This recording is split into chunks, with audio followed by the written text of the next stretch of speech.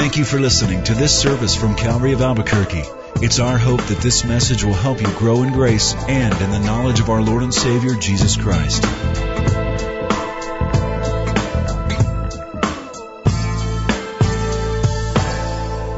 Let's pray.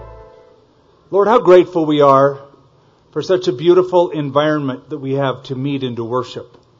An outdoor amphitheater with a water feature and a baptismal right next to us. We can hear the sounds and get a little bit of what it might have been like listening to John the Baptist preach so boldly.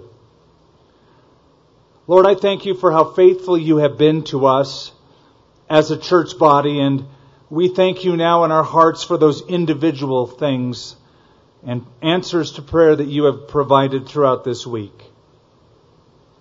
We come with hungry hearts, Lord. We need spiritual truth. We long to take a bath in the truth, to be washed by your word, renewed by your word.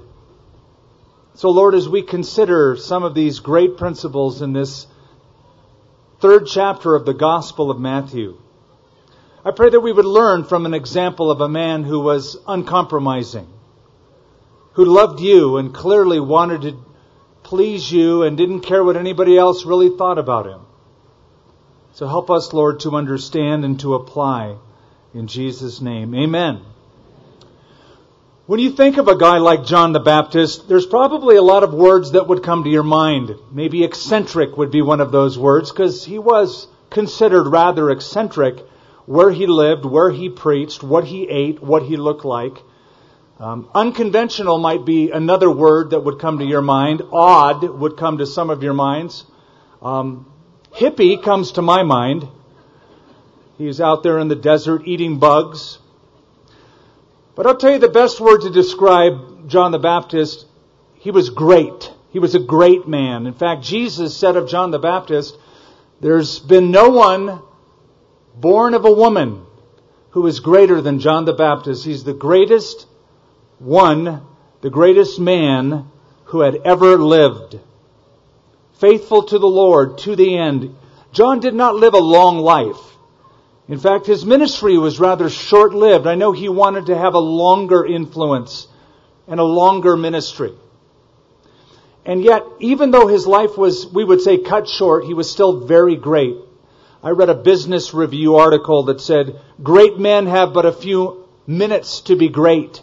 And what makes a person great is their ability to find out what is most important and to focus in on that which is most important. It's a good description of John the Baptist. He knew what was most important. So he pointed to that one, Jesus. He said, behold, the Lamb of God who takes away the sin of the world. And he lived his life for him. Now, John the Baptist is untypical. He is not your typical character. And one of the reasons I'm attracted to John is because he was so out of the ordinary and so untypical. He was contra mundum, against the flow or against the world. He didn't follow everybody else's drumbeat, but clearly followed the Lord's. Now, it says in verse 1 of John chapter 3, in Matthew, that's what I meant to say. Wednesday night. Matthew, Wednesday night. John, Sunday morning. In Matthew chapter 3, verse 1, in those days, John the Baptist came preaching in the wilderness of Judea, saying, repent, for the kingdom of heaven is at hand. John the Baptist was the cousin of Jesus. We know that his mother Mary and John the Baptist's father's wife Elizabeth, they were cousins, first cousins. That made John the Baptist and Jesus second cousins. I imagine because John was raised down south in the hill country of Judea, that Jesus, as he was come from Nazareth with his family down toward Jerusalem, down to the temple to worship, They probably met every time they were down in that area. And so John the Baptist and Jesus, at least for a few times during the year, would connect and be able to watch each other grow up. John the Baptist was also a PK. Now, we know a PK as a pastor's kid, but in those days, a PK was a priest's kid. And the priests in the temple, there were 24 courses of them. And Zacharias, the father of John the Baptist, was one of those priests. Which would mean that John the Baptist would be in line in that family to eventually one day join the priesthood and serve in the temple. But this was a PK gone rogue. He went out to the desert. He didn't follow the typical protocol the priests would follow. Priests were trained at a very early age. By age 20, they would often be engaged in some priestly duties. And by age 30, they were fully engaged in the priesthood, in their functions in Jerusalem in the temple. But John the Baptist was different. Rather than going to Jerusalem, he has Jerusalem come to him. He goes 20, 30 miles out of the way in the wilderness of Judea, and he was baptizing people there. Now, here's how he happened to be born. His father and his mother were quite old, and they were childless. They trusted in the Lord. They waited upon God. But one day, while Zacharias, that's his dad, was in the temple, in the evening sacrifice, the angel Gabriel appeared to him and said, Zacharias, you and your wife Elizabeth, though she is barren, you've been unable to conceive, she's going to have a child. And he's going to be great. In fact, he's going to be filled with the Holy Spirit from the womb. And you're to call him John. What's interesting is this priest, Zacharias, didn't seem to believe Gabriel, though honestly, if I had an angel appear to me and tell me anything, I think I'd believe it hands down. But Zacharias goes, how will I know this is true? And because he asked the question in doubting, Gabriel didn't take too much to that kind of doubt, so he struck him dumb, unable to speak. So Zacharias, stunned, walked out of the temple that evening after his duties, and he couldn't talk, and he would just have to use sign language now for months. A few months after Mary found out that she was pregnant, she went to visit her cousin, Elizabeth, down south. And the Bible says, as Mary went into the house and called out her cousin's name, Elizabeth, that the baby inside jumped. She was about 5 to 6 months pregnant at that time. Elizabeth was, with John the Baptist. And so she says to Mary, as soon as your voice hit my ears, the babe leaped for joy in the womb. How is it that the mother of my Lord has come to visit me? Well, by the time John the Baptist was born, and they asked Elizabeth, what shall we call the baby? Because we can't ask your husband, he can't talk. She said, you're to call his name John. And everybody said, John, you don't have anybody in your family named John. And so they did ask Zacharias, who said, motion, get me a writing tablet. And he wrote out in script, call him John. At that point, his mouth was opened. He was able to speak. And in speaking, he blessed the Lord, and he blessed his son. And this is what he said about him. This is out of Luke now, chapter 1. Zacharias said to young John the Baptist, and you, child, will be called the prophet of the highest. For you will go before the face of the Lord to prepare his ways, to give knowledge of salvation to his people by the remission of their sins. So John the Baptist became the forerunner, or another term, the ambassador for Jesus Christ, fulfilling the prediction in the last book of the Old Testament, the book of Malachi, where God says, behold, I will send my messenger who will prepare the way before me. Though John the Baptist appears on the pages of the New Testament, did you know that he is considered an Old Testament prophet? Really, he is considered the last Old Testament prophet. For this is what Jesus said. He said, all the law and the prophets spoke until John. All the prophets spoke until John, that is John the Baptist. That makes John then the last Old Testament prophet, fulfilling the last Old Testament book, pointing toward the coming Messiah. So therefore he is preparing the way of the Lord, as we're going to find out is a prophecy out of the book of Isaiah. Now we're told in verse 1 that he came preaching in the wilderness of Judea. The wilderness of Judea is down by the Dead Sea. Jerusalem is about 2,600 feet above sea level, depending on where you are in town. The Dead Sea, the lowest place in the world, it's a limestone rocky desert, and it's at 1,290 feet below sea level. It's very hot, it's very barren, it's very ugly.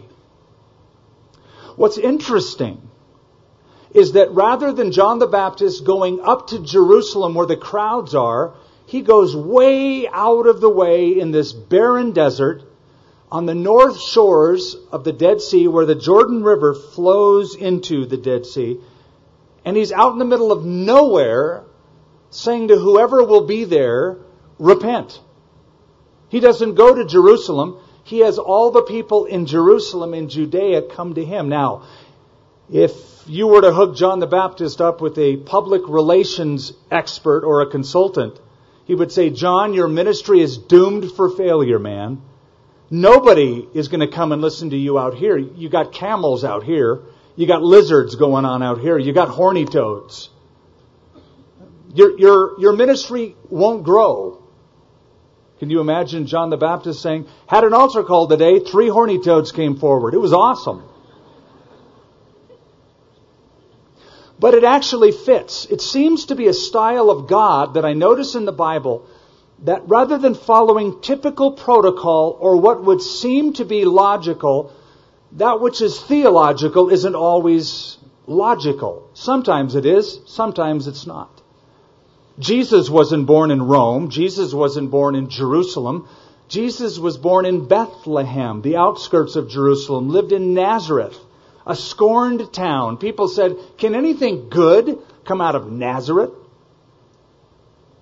And it actually fits with what I've called my life verse out of 1 Corinthians chapter 1. You see your calling, brethren. There's not many mighty, not many noble, not many wise who are called. For God has chosen the foolish things of this world to confound the wise, and the base things, and the detestable things.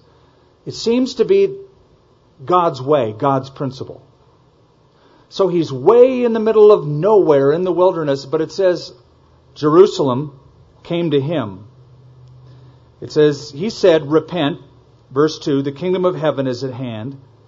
For this is he who was spoken of by the prophet Isaiah, saying, the voice of one crying in the wilderness, prepare the way of the Lord, make his paths straight. I remember reading years ago some material on how to grow a church. And they felt it was important that you locate your ministry facility in a conveniently located place. And that you do a demographic study of the community to find out what the age bracket is and what the interests of people who live in that community are. And that you tailor your ministry to fit the community being conveniently located with the demographic studies. Again, John the Baptist didn't seem to get the memo. And yet, as God's representative, he saw something tremendous. Lots of interesting visitors, scribes, Pharisees, priests, Sadducees, even Jesus Christ. Now his message is clear. I read it to you, I'll share it again. Repent, for the kingdom of heaven is at hand. Did you know John the Baptist's first message, repent, is exactly the same first message as that of Jesus? In the next chapter, Jesus will speak. And the first words recorded by Matthew out of the lips of Jesus are, repent, for the kingdom of heaven is at hand. Now the word repent, you should know by now, means a change, a thorough change, a complete change, a constitutional change, a change of heart or a change of mind. But it also includes a change of behavior.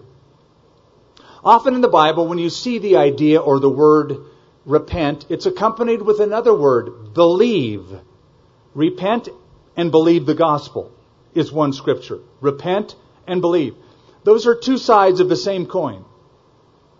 To repent means I turn away from sin. To believe means I turn to God. It's a complete turning. I just don't deny my flesh and turn from sinful, evil things, but I make the turn complete in turning from those things and then turning to the Lord. So that's His message.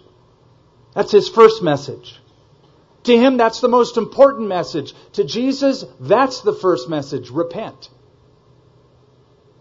So if that's the case, if that's the first message, and that was the most important message that both John and Jesus preached, then I wonder why the message of repentance is so lacking in many churches, in many ministries, in many TV preachers. It seems to be all smiles and no calls for repentance. Why is that? Well, a couple reasons. Reason number one, not everyone is in touch with his or her personal sin. Nobody seems to want to admit that they're sinners.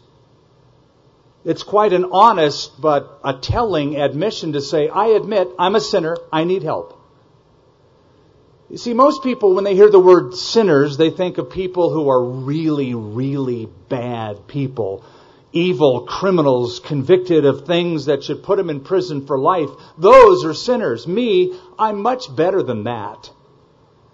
And so comparatively speaking, we think those are really bad people who need repentance, but I'm a really good person. I must not need repentance. And I sure hope God grades on a curve.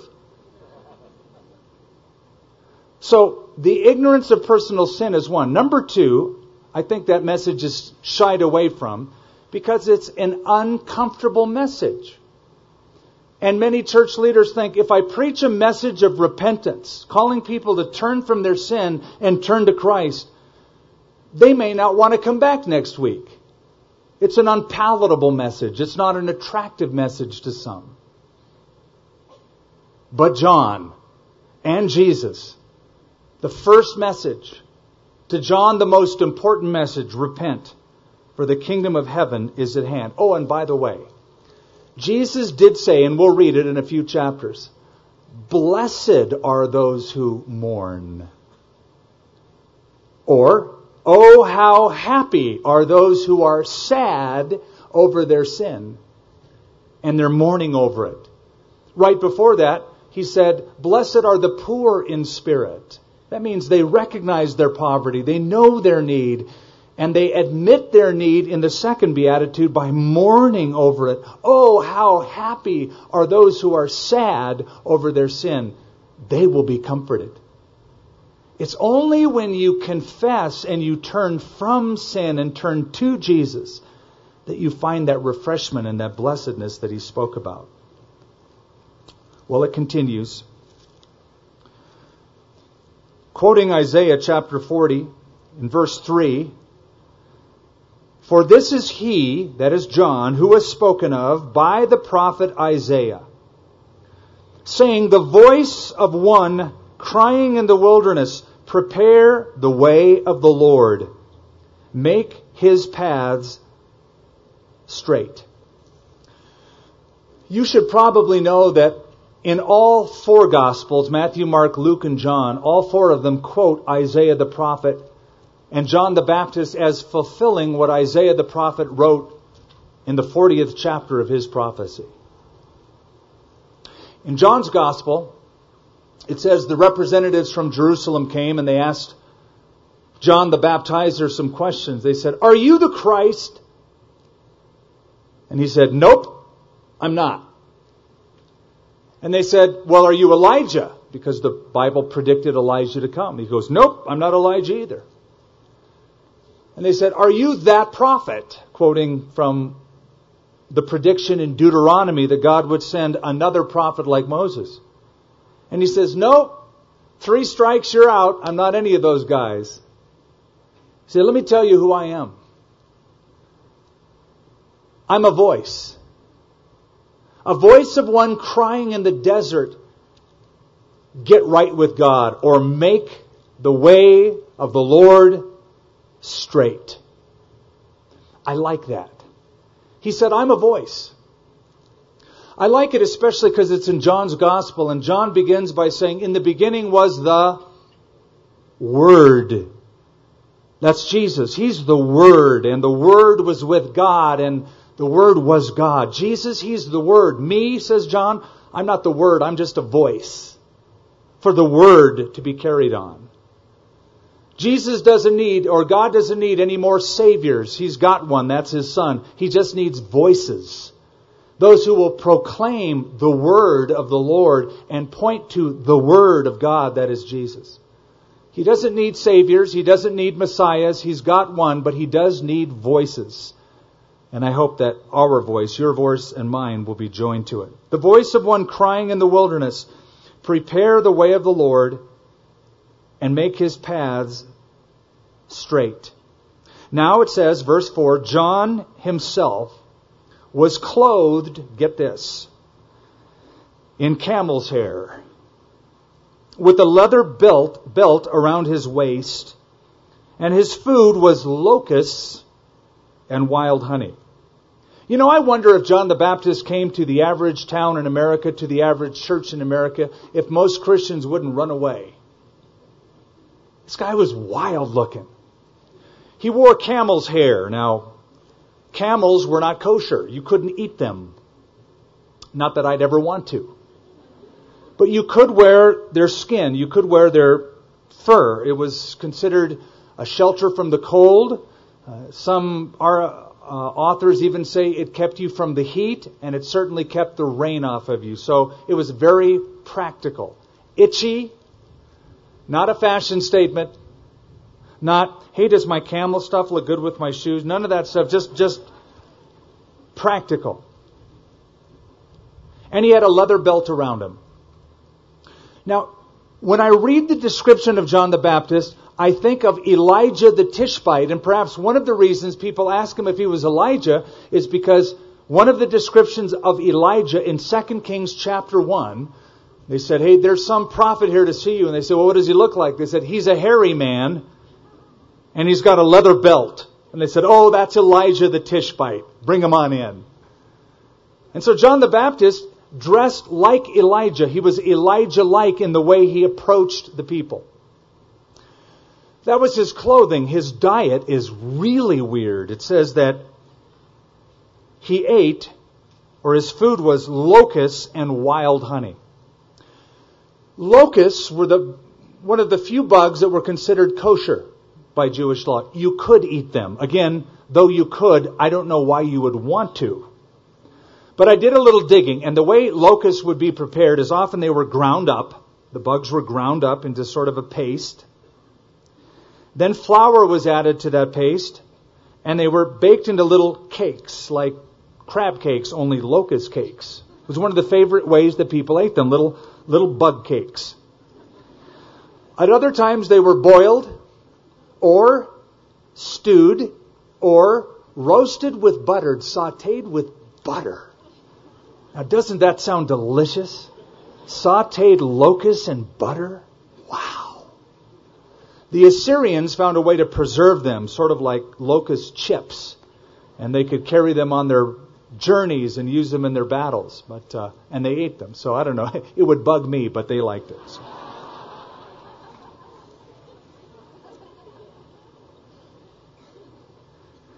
Then it says this, Then Jerusalem, all Judea, and all the region around Jordan went out to him. He didn't go to them. He was just out in the desert. The place where the children of Israel crossed into the promised land, same spot, and he was baptizing people. It says, they were baptized by him in the Jordan, confessing their sins. And when he saw many of the Pharisees and the scribes coming to his baptism, he said to them, brood of vipers, who has warned you to flee from the wrath that is to come? Now, John baptized people in water. Let me give you a little background. Baptism did not begin as a Christian ritual. Its origin is not in the New Testament. It comes as a Jewish ritual. First of all, if you were a proselyte, a non-Jew, you were a Gentile, a guy like me, and you wanted to enter into the community of Jewish people, you had to go through a certain series of things in order to convert. Number one, you had to be taught Judaism by a scribe. Number two, if you were a male, you had to be circumcised no matter what age you were. And number three, you had to go through a ritual cleansing, a baptism by immersion in water. Once you did all of those things, you would eventually be allowed into the community of Judaism. That's number one. That's Jewish baptism if you were a proselyte. Number two, if you were Jewish, there was also a baptismal formula for you. If you wanted to worship in the temple, you would find a ritual bath, a baptismal, not unlike what we have here in the courtyard. Hewn out of stone, water was placed in it. The water had to be moving, even if it was moving slowly, so it had to have an inlet and an outlet. And the Jews always called moving water living water, because it is moving. You'd have to immerse yourself in the living water and then come out. So if you wanted to go to the temple, right at the bottom of the steps of the temple, you that are going with us in May, you'll see them. You would dunk under the water in the mikvah, come up, dry yourself up, get up on the steps, walk into the temple. Or, if you defiled yourself by touching a dead person or another object that causes defilement, you also would have to go into a mikvah, be immersed, be ritually cleansed, and then you were allowed to worship. Or if there was a sore on your body or a bloody flow, a bloody flux it was called, then you, when you were healed, had to be immersed in the mikvah and you were allowed to worship with the rest of the community. So there were two ways it was used in Judaism. If you were a Gentile wanting to proselytize or convert into Judaism, number one. Number two, if you were Jewish and you were defiled and you wanted to worship in the temple, you would be baptized. What makes this odd is John the Baptist is immersing not Gentiles to become Jews. He's not saying immerse yourself like you would be to be ritually cleansed. He himself was baptizing Jews who needed to repent of their sins.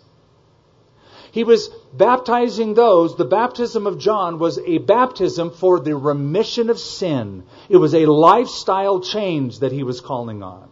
And you will read that he says it doesn't matter your background, it doesn't matter your relatives, it doesn't matter who you descended from. Your heart needs to be right with God. And when your heart is right with God, by repentance and faith, then comes the ritual of baptism to demonstrate that. That's what John's baptism was all about here in the Gospel of Matthew. But, verse 7, when he saw many of the Pharisees and the Sadducees coming to his baptism. Now stop right there. You got to know who these guys are, because they're going to come up throughout the Gospels and in the book of Acts. It seems that these guys were a delegation that the Sanhedrin, the ruling elder council of the Jews in Jerusalem, had sent down to the place where John was to check him out, to listen to him, find out what's up with this guy. I'm hearing a lot of rumors, the high priest must have said. So a delegation came. And there's two religious parties that are mentioned. First of all, the Pharisees. Let me tell you a little bit about the Pharisees. A lot you already know. The Pharisees were a small group. There were only 6,000 Pharisees at the time of Christ in Judaism, we believe. The word Pharisee comes from the Hebrew word parashim, which means separated ones. They believed that they were separated, unlike the rest of the Jews. that they were the favored ones, the holy ones, because they attended to every little fine point of the law. They were very structured. They were very legalistic. And in the Gospels, they have a confrontation with Jesus. The relationship between Christ and the Pharisees is extremely adversarial in the Gospels. For example, Jesus will see the Pharisees and he will say, "You guys are a bunch of whitewashed sepulchres. You look good on the outside, you're full of death and destruction on the inside." Now that doesn't win a lot of friends, that kind of talk. On another occasion he said, "You're a bunch of hypocrites. Woe unto you, scribes and Pharisees, hypocrites." Matthew 23, denunciation after denunciation. That's the first group. They were principally the enemies of Christ in the Gospels. The Sadducees are also mentioned, and they're going to be the principal enemies of the early church in the book of Acts, and here's why. The Sadducees, unlike the Pharisees, were more liberal in their thinking. They denied anything supernatural. While the Pharisees believed in all things supernatural, creation, angels, demons, spirits, resurrection from the dead, the Sadducees denied angels, spirits, and the resurrection from the dead. So what did the disciples in the book of Acts preach? Jesus is risen from the dead. So they made enemies out of the Sadducees.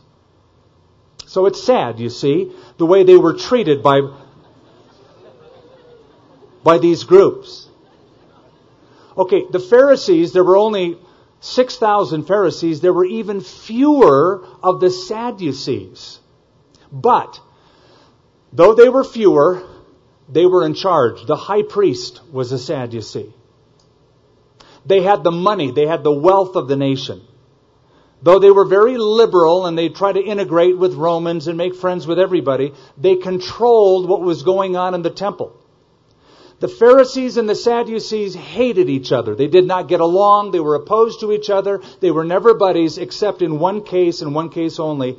They both shared a mutual hatred of Jesus, and they wanted to get rid of him. And that's the time they came together, and you see it toward the end when Jesus is crucified. So, this group comes to John the Baptist out in the wilderness. John the Baptist is not friendly toward this group that comes out. He calls them brood of vipers. Brood means offspring. You sons of slimy snakes would be a better translation. Brood of vipers. Now, a viper was considered very shrewd, but very dangerous. Oh, you guys look so slick and so religious, but you are so dangerous. You are sons or a brood or offspring of vipers. And then he says, "Who has warned you to flee from the wrath to come? Therefore, bear fruits worthy of repentance. And do not think to say to yourselves, 'We have Abraham as our father.' For I say to you that God is able to raise up children to Abraham from these stones." What does he mean by that? Well, he might be meaning stones as being outsiders, Gentiles. Now, these strict Jewish legalists and rationalists, Pharisees and Sadducees, didn't care too much for Gentiles, never included them in worship. They were only allowed in one particular sanctioned part of the temple and no closer. But when John the Baptist says God is able to raise out of these stones children to Abraham, he could have in his mind what the prophets foretold that the Gentiles would hear and the Gentiles would believe. And though you are descendants of Abraham and you wouldn't regard these stones and you wouldn't regard Gentiles any more than these rocks, God is able to raise up from these outsiders, these stones, children to Abraham. And even now, he says in verse 10, even now, the axe is laid to the root of the trees. Therefore, every tree which does not bear fruit is cut down and thrown into the fire. I indeed baptize you with water unto repentance. But he who is coming after me is mightier than I, whose sandal I am not worthy to carry. He will baptize you with the Holy Spirit and with fire. One thing we always notice about John the Baptist,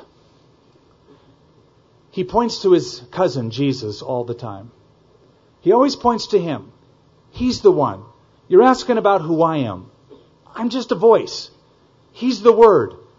I'm just the messenger. He's the message. In John's Gospel, he says, behold, look, check it out, the Lamb of God who takes away the sin of the world. So John the Baptist, get this, though a cousin of Jesus, thought that Jesus was the answer to man's need to have their sins forgiven and was the Savior of the world, and believed his cousin was indeed God in human flesh. Now, to me, that adds to his testimony and the weight and authenticity of his testimony. How many of you would say of your cousin, my cousin is God? My cousin takes away the sin of the world. No, you know your cousin. You've hung out with your cousins. You've fought with your cousins. John the Baptist believed that his cousin, his second cousin Jesus, was the one. In fact, the way he describes himself, puts himself so low, he is so self-abasing, he says, I'm not even worthy to take off his sandal. Now, in a Jewish household, the job of the most menial slave was to take the sandals off the feet of the one who owned the home. If you came home from work, your servant would take off your sandals, wash your feet, and hold onto your sandals until you asked for them again. He would walk barefoot around the house, but if he said to his slave, Skip, I want those sandals, I'd run over and give it to him. John says, I'm not even worthy to be my cousin's most menial slave. That's who I am in comparison to who he is. Maybe that's why Jesus called him the greatest one who ever lived. He understood who he was in light of who Jesus is. He says, I'm not even worthy to untie his sandal. I indeed baptize you with water, said John, unto repentance. But he who is coming after me is mightier than I, whose sandal I am not worthy to carry. Notice this. He will baptize you with the Holy Spirit and with fire. Now, there's something I want to explain to you and then put it all together. He keeps talking about fire here. And he says the winnowing fan, verse 12, his winnowing fan is in his hand, and he will thoroughly clean out his threshing floor and gather his wheat into the barn, but he will burn the chaff with unquenchable fire. That's a picture of judgment. So here's John out in the wilderness, preaching to the people, and he preaches 3 kinds of baptism. Not 1, not 2, but 3. The first kind of baptism, a baptism in water, a baptism unto repentance. Come in the water. You know what this is about. You're Jewish. But this is to signify that your life is changed, that you are repenting of your sins. It's for the remission and the taking away of sin. That's number 1 baptism. The second type of baptism that John mentions is the baptism of the Holy Spirit that Jesus will give. He will baptize you with the Holy Spirit, first of all. Now, anyone who comes to Christ is immediately, instantly baptized or immersed by the Holy Spirit into the company of other believers or the church. We are baptized, we are immersed, we are part of one another. He baptizes us immediately, instantly, once and for all, into the body, the company of saints, the body of Christ. And subsequent to that, there is a empowering of the Holy Spirit commissioned by Jesus to give us the power to be witnesses unto Him in Jerusalem, Judea, Samaria, and the uttermost parts of the earth. So there's the baptism in water. There's the baptism with the Holy Spirit by Jesus for believers. Number 3, there's the baptism by fire. He will baptize you with the Holy Spirit and with fire. Now that's the baptism that unbelievers will eventually get when they will be totally immersed in the fiery judgment of God. And the analogy that John the Baptist uses is one they would all understand. A farmer who would be winnowing his grain. And this is how it was done. John describes a winnowing fan. A winnowing fan is about 3 to 4 feet long. It was about 3, maybe 4 prongs, like a little bit of a rake. And the farmer would scoop, typically in the evening time, because the Mediterranean wind blows from the west to the east inland. And so it's a perfect kind of velocity to do winnowing. So the farmer would take the whole grain, chaff and the wheat, toss it up with the winnowing fork into the air. The breezes would take the inedible parts, the chaff, the light flaky stuff on the outside, and blow it away. It would be gathered and be burned. Only the real kernel of the wheat would fall to the ground because it's weightier, it's heavier. The wind won't affect it as much. So he'd toss it up. Wheat would come down, chaff would blow away. They would go over, collect it in a pile, and burn it with fire. So this is the future judgment, the fiery judgment that all unbelievers will eventually be immersed in. So 3 baptisms John mentions. Then it says this. Then Jesus came from Galilee to John at the Jordan to be baptized by him. And John tried to prevent him, saying, I need to be baptized by you. Are you coming to me? But Jesus answered and said to him, permit it to be so for now, for thus it is fitting for us to fulfill all righteousness. When he saw Jesus coming, his cousin coming, the one he believed to be the Lamb of God who takes away the sin of the world, the one he knew was the answer come from God, the one predicted, just like he was predicted, he knew all the stories. When he saw Jesus coming, he was puzzled. Like, wait a minute. What are you doing here? This is for guilty people. This is for sinful people. This is for people who have enough integrity to stop what they're doing, listen to the message, and repent of their sins. This isn't for you. You're the sinless one. Jesus says, let it happen, man. Let it go. Permit it to be so for now, to fulfill all righteousness. What did he mean? Jesus had come to identify with sinners, to identify with you and I. The writer of Hebrews says we don't have a high priest, a representative, who is unable to be touched with the feeling of our infirmities, but he was in all points tempted like we are, yet without sin. Man, here's somebody who can relate to you because he felt what you feel. He knows what it is to be a human, what it is to face trials and temptations and heartache, to have a heart breaking with those kind of issues. He knows that. He feels it. He was in all points tempted like we are. So Jesus came, first of all, to say and to make this statement. The only way these unrighteous people are going to be made righteous is by me coming into this world and identifying with them. And I want to identify with them, though I am sinless. And you baptize sinners, I am coming to fulfill all righteousness. In other words, that baptism, I believe, was a prefigurement of his own death, burial, and resurrection. Just like today, Romans chapter 6 says, when we get baptized, we are speaking of that same death, burial, and resurrection, and we're identifying backwards with Jesus.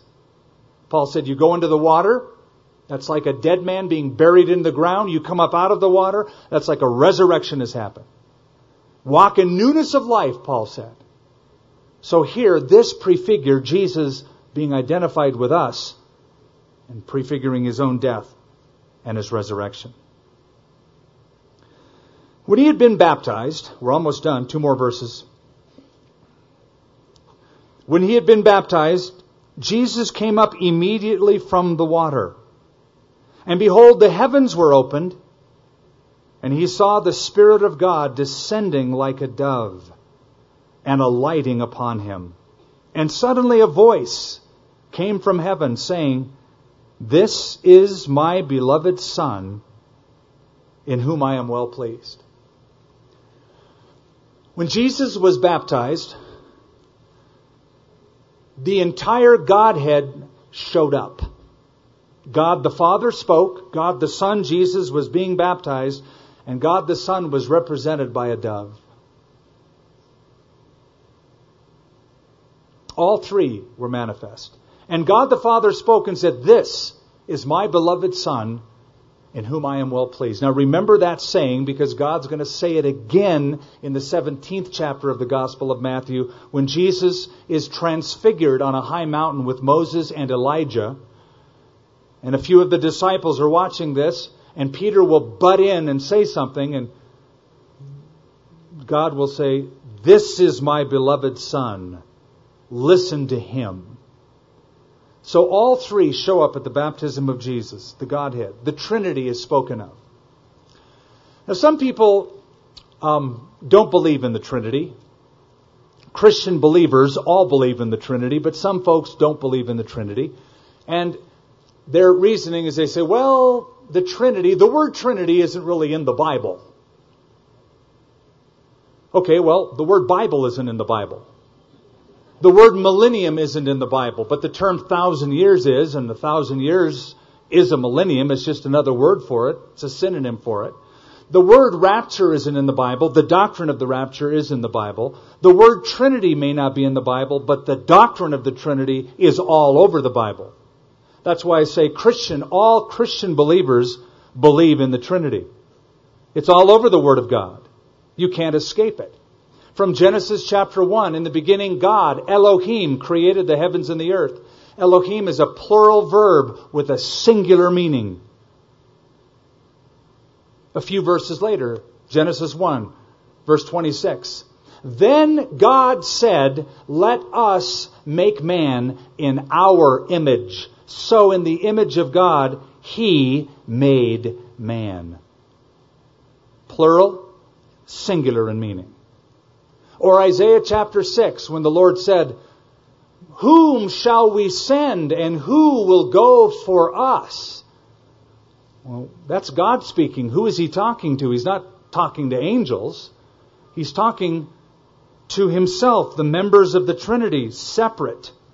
Three separate persons. One eternal God, co-equal, co-eternal. So all three show up at this inaugurating event at the beginning of the ministry of Jesus. And God says, "This is my beloved Son, in whom I am well pleased." In your life, in your salvation, all three members of the Trinity took part. God the Father sent His Son into this world to die on the cross. Jesus, God's Son, sent the Holy Spirit who would convict the world of sin, righteousness, and judgment. Once we come to Christ, led by the Spirit, then the Spirit comes to live inside of us. And the Son, Jesus said, would live inside of us. And He said, "My Father will also live inside." So all three members of the Trinity, as they were present here, were also present with your salvation. Now that's chapter 3. It's a very short chapter. And when we end chapter 3, the heavens are opened. As we make it to chapter 4, hell is opened. Satan comes to tempt Jesus, to thwart the very reason for which He came. So remember that for next time. Even as heaven is opened, there is a response in the kingdom of darkness, and hell will be opened, and Satan will come on the scene, and you'll see the interaction between the holy, sinless Son of God and this malevolent being, the devil. As I pray, I'm going to ask the communion board to get ready and get the elements. We're going to take communion. The best way we do it outside are with these little peel-top portable communion gizmos. So everything you need is in that little packet. And you just hold on to it while we worship. And then we're going to have you peel the very top one off first and take the bread out, and we'll pray for the bread, which represents the broken body of Christ. We'll peel then the bottom layer and get down to the juice, and we'll drink the fruit of the vine as being remembrance of the blood that Jesus shed for us, that covenant of His blood. and we'll worship the Lord in so doing. Now, before you actually get the elements, a word of caution. If tonight you are not a believer, and I don't know that all of you are, I assume you are, you've come to church, but not everyone who comes to church is a Christian. Not everyone who goes to McDonald's is a hamburger. So I'm glad you've come to church, but I'm not sure you've come to Christ. So here's the deal. If you are not a believer in Christ, if you haven't personalized it, if there has not been repentance unto the remission of sins, where you have turned from and turned to God, then let those elements pass you on tonight. Don't take them. Don't partake with us. And here's why. The Bible says if you take them, you are actually preaching a message of damnation to your own soul. You're proclaiming that you don't know Him. You're sort of rubbing it in God's face. So this is for believers to take, not unbelievers. That's option number one. I have a better option, number two. Option number two, if you're not a believer tonight, if you haven't personally accepted Christ, that you do so right now. That you give Jesus the key to the door of your heart, that you open it up, that you let Him come inside and occupy the throne. And then you take communion because you'll be one of His children, sons or daughters. Let's pray together. Father, we thank You for time of worship. We thank You for the lessons that we've learned in this short chapter of Matthew. We thank You for the life of a man named John the Baptist, the greatest one, the greatest man, Jesus said, born of woman. Great because he wanted to please You. He didn't really care what people thought of him or his message. He lived a singular life. His life was filled with conviction. And he lived that conviction out in his daily life. And he was great because he always pointed not to himself. He didn't say, I'm some great one. I'm the son of Zacharias the priest. I'm the one filled with the Holy Spirit from my mother's womb. He just said, I'm a road worker. I'm the guy who makes straight the ways of the Lord and clears the path and points to Jesus. What a great one that is. I pray that we, like John, would point men and women to Jesus. Lord, You pointed us to Jesus tonight.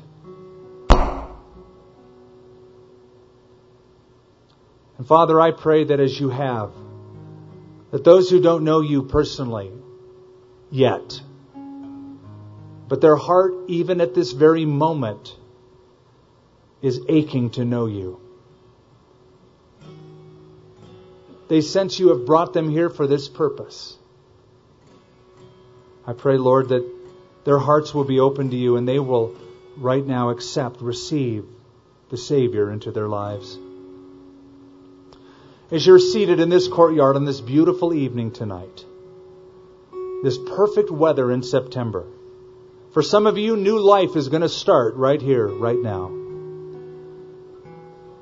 And if you have not received Christ, if you're not walking in obedience with Christ, I want you to pray this right where you're seated, right where you are. Say, Lord Jesus, I believe in You. I believe You died on the cross for me and shed Your blood to pay for my sin.